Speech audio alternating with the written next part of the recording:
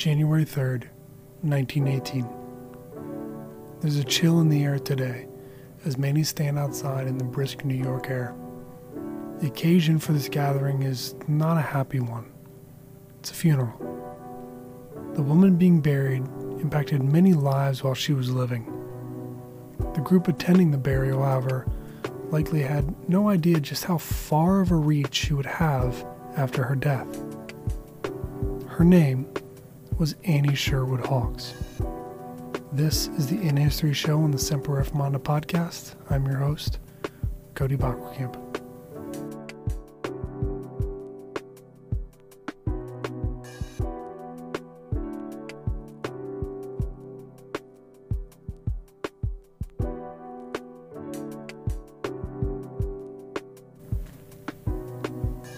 Annie Hawkes was born in 1835 as Annie Sherwood in Hoosick, New York. From a young age, she was rather gifted in poetry, having written many poems that were posted in a variety of newspapers, all by the age of 14. Later on, she came to marry Charles Hyle Hawkes, a fellow resident of Hoosick. Charles was known as a man of culture and intelligence, while still being a man who was very understanding and appreciative of Annie. They and their 3 children were members of Hanson Place Baptist Church in Brooklyn, New York, where they moved in 1865. The pastor there, Dr. Robert Lowry, encouraged Annie in her poetry and songwriting to begin writing hymns and songs to the Lord. Dr. Lowry was a man of poetry and songwriting himself. You may not recognize his name, but you will most undoubtedly recognize one of his most famous hymns. What can wash away my sins? Nothing but the blood of Jesus. Like most other women of her time, Annie spent much of her time raising the 3 children in the home. While this may seem obvious due to the time she lived, it's actually rather important for our story today. Because you see, Annie happened to write a hymn that is used often today, whether in full or in part in modern songs. While the hymn is significant and beautiful and impactful and deeply theological, it's how and when it was written that strikes me. You see, Annie wrote a personal account of how she came upon writing this particular hymn. And of it, she says this.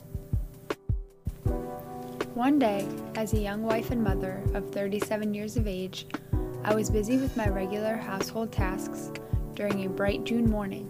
Suddenly, I became so filled with the sense of nearness to the Master that, wondering how one could live without him, either in joy or pain, these words were ushered into my mind, the thought at once taking full possession of me.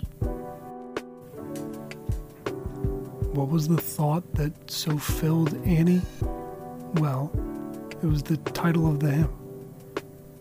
I need thee every hour. I wonder if you, dear listener, when do you expect God to move? Is it only in the most spiritual of moments? In the midst of a powerful worship service when chills are sent down your spine? Is it only then? Can God not redeem your every moment? Can he not speak whenever he pleases?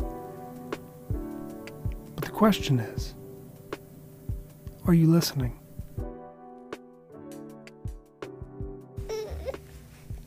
I need thee, oh, I need thee. Every hour I need thee. Oh, bless me now, my Savior. I come to thee. This episode of the In History Show on the Semper Reformanda podcast was written and produced by me. Special thanks to Josh Koval for the music, and for my beautiful wife for the reading and for the singing.